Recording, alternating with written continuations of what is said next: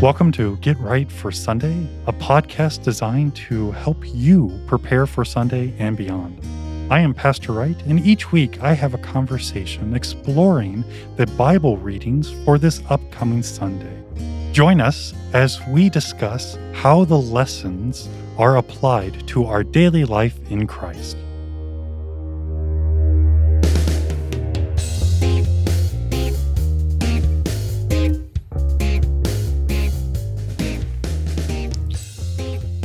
Welcome to Get Right for Sunday. I am Pastor Wright, and today we get to begin a new church year. This text and this podcast discuss the first Sunday in Advent, and we're going to look at St. Matthew chapter 21, verses 1 through 11, and the epistle and the Old Testament reading. But in this, it's really interesting because we set up for Advent. And Advent is the expectation of waiting, that you're waiting for something to happen, Advent of something to come. And of course, we are preparing for Christmas, the celebration of the birth of our Lord, the birth of our Savior, the promised one from all the way back in Genesis 3:15 and throughout the prophets, we have the promise of the one who would come and save us. We are waiting for his coming, his advent. And today, the gospel lesson is kind of interesting. It is on the night in which our Lord is betrayed. It actually is the preparation for that. And you have the very well-known event of Jesus sending his disciples into Jerusalem to prepare the upper room. And we have this statement from Jesus, and again, this is St. Matthew chapter 21. Go into the village in front of you, and immediately you will find a donkey tied and a colt with her. Untie them and bring them to me. If anyone says anything to you, you shall say, the Lord needs them, and he will send them at once.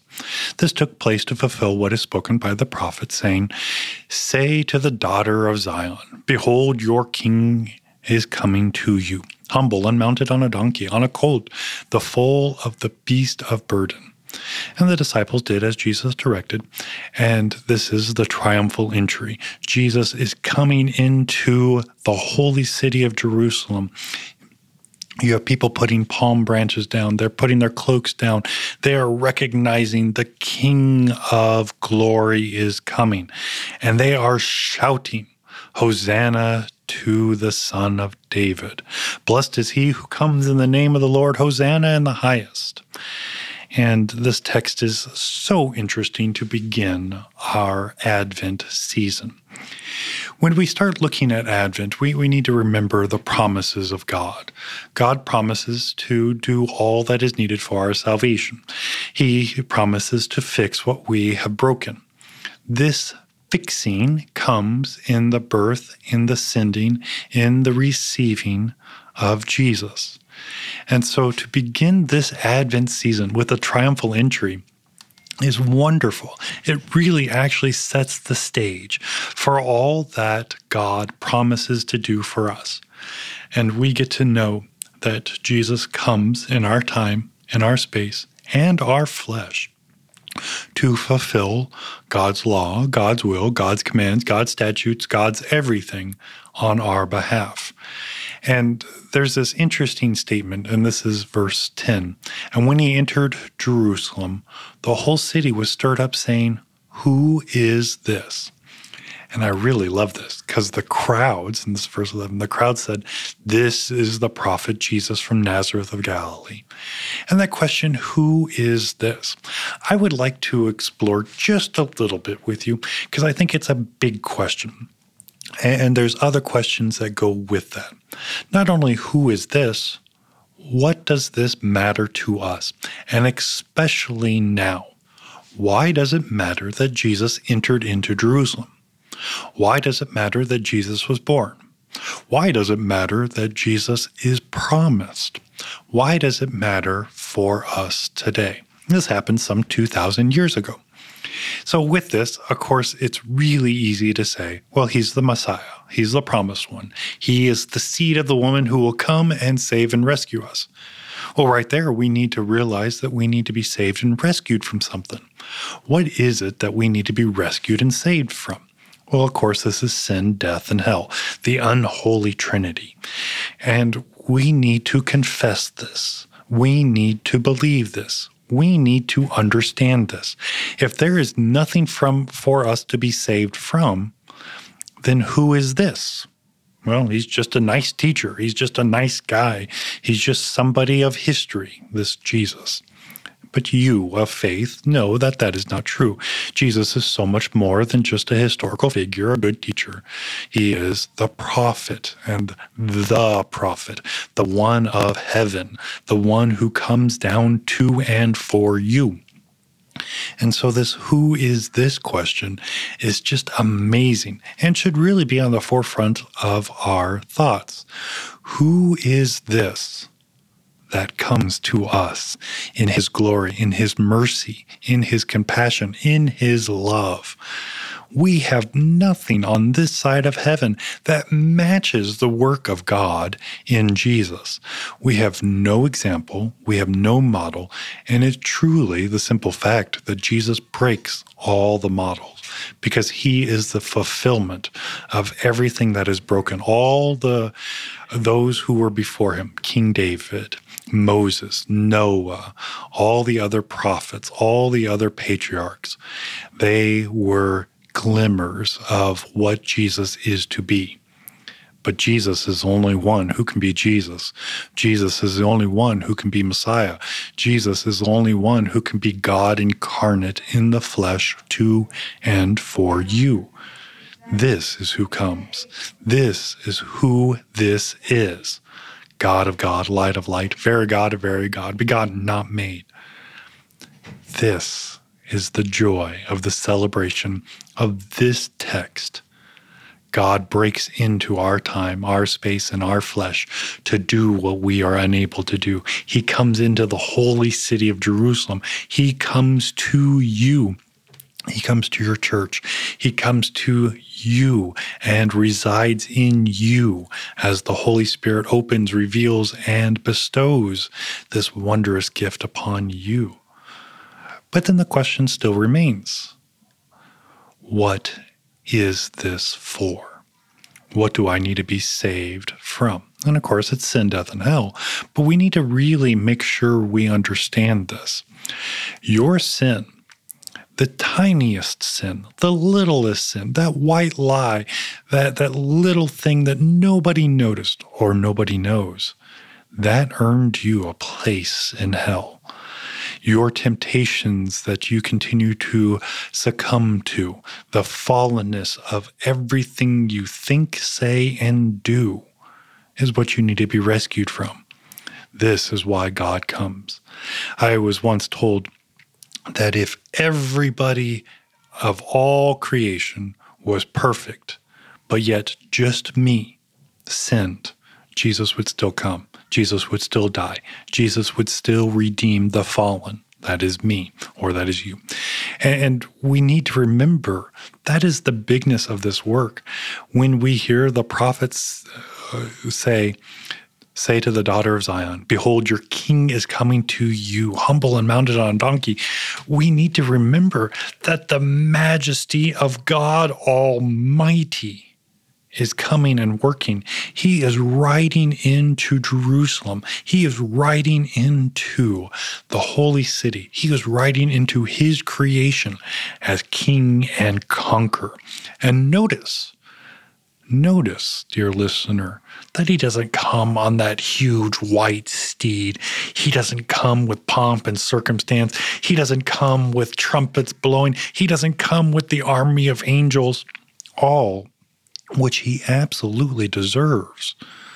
He comes riding a donkey, the beast of burden, because that is exactly what he is for you.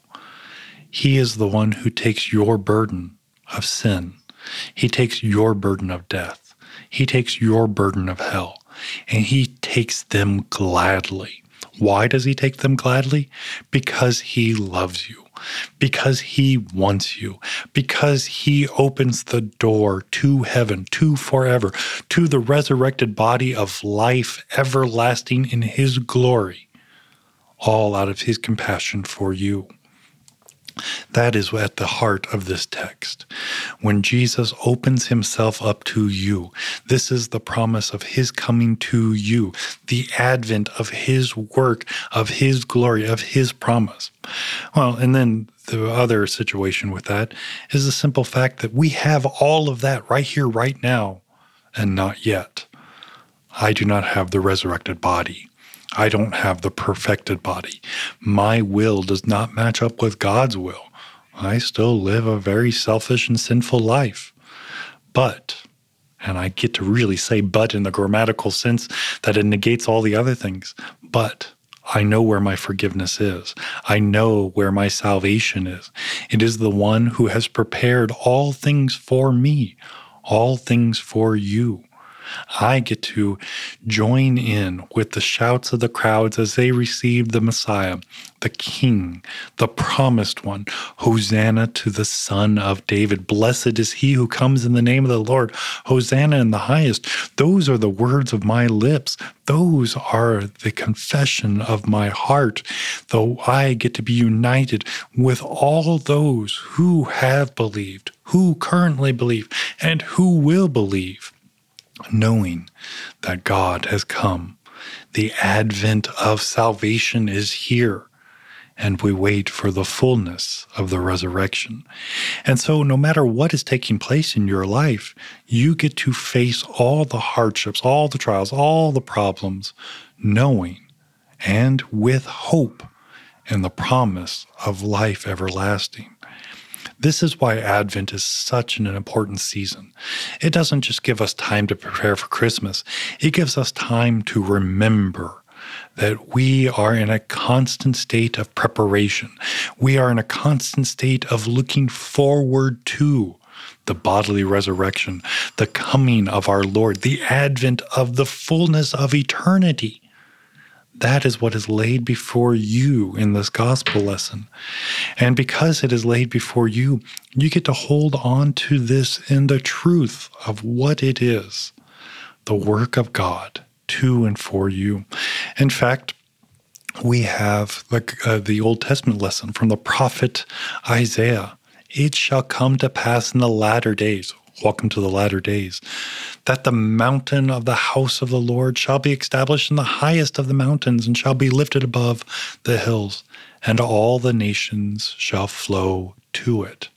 And many people shall come and say, come and let us go to the mountain of the Lord, to the house of the God of Jacob, that he may teach us his ways, and that we may walk in his paths. And that is exactly what is given to you through the preaching, through the teaching, through Bible class, through the gathering of the divine service to receive word and sacrament, the promises of all that is given to us in and through Christ. This is the sure and certain hope that comes and flows through the work of the Holy Spirit. And I love the statement from the prophet Isaiah. Many people shall come and say, come, let us go. And you hear this excitement. You hear this promise. You get to hear that they know who is there and what is given there. The fullness of God, the fullness of the promise of the Messiah, all of Jesus is right there for you. Not only does he promise to come, but he promises to come and bring the true peace, the peace that only he can bring, the peace of knowing that the wrath that each and every one of us deserve has been taken away, that the wrath of God that we have earned is now replaced with the mercy of God. The work finished, completed, and fulfilled in Jesus is bestowed upon us. This is what we look to. This is what we look forward to.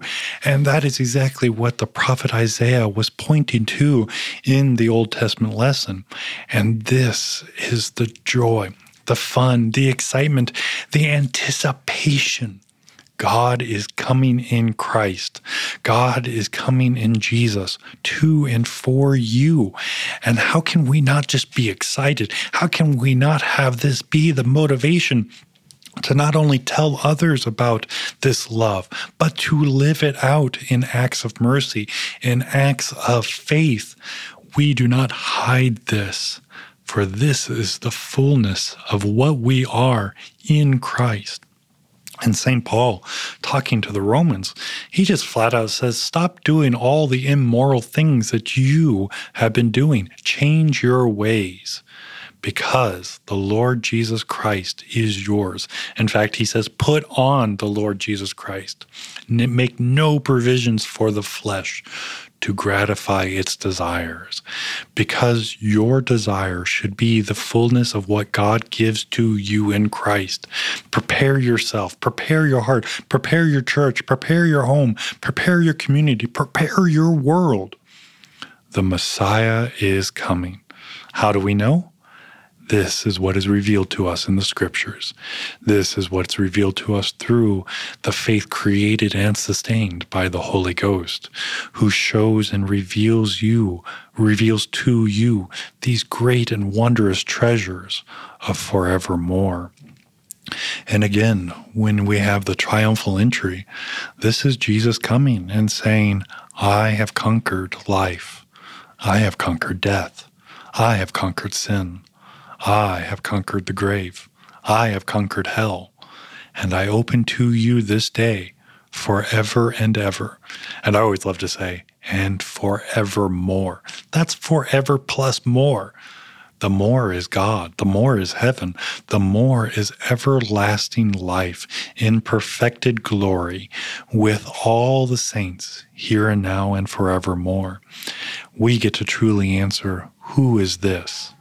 This is the one who has come to redeem me. This is my Savior.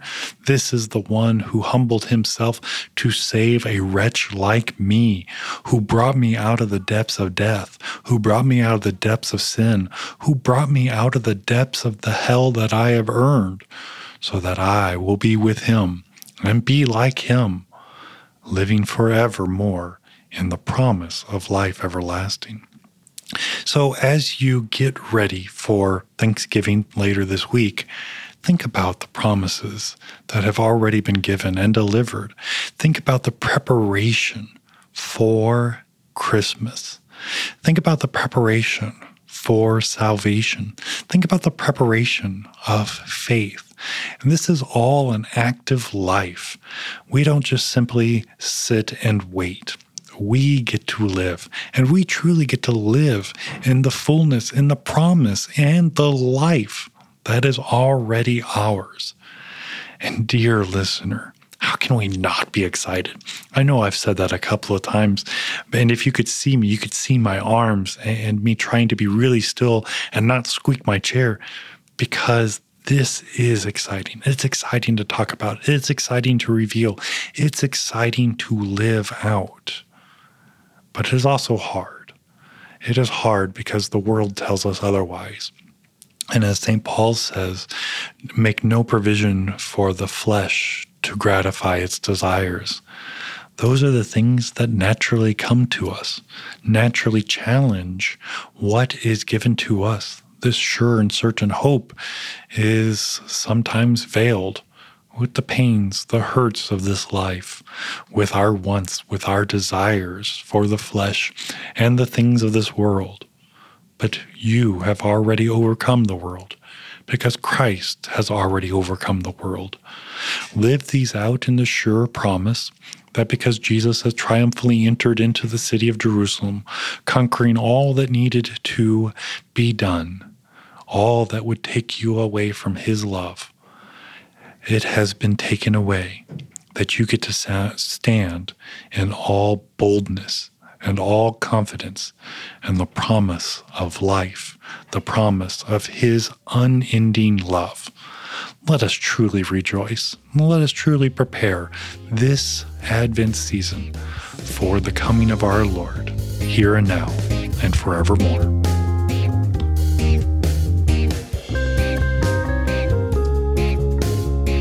Thank you for listening to Get Right for Sunday. I know that your time is valuable, and of all the things that you could have watched or listened to, you have chosen to deepen your biblical understanding with Get Right for Sunday. Would you take a moment to give a 5-star rating of this podcast on Apple Podcast or your favorite podcast platform? This actually helps others to be able to find Get Right for Sunday. Again, thank you for your time, your prayers, and support.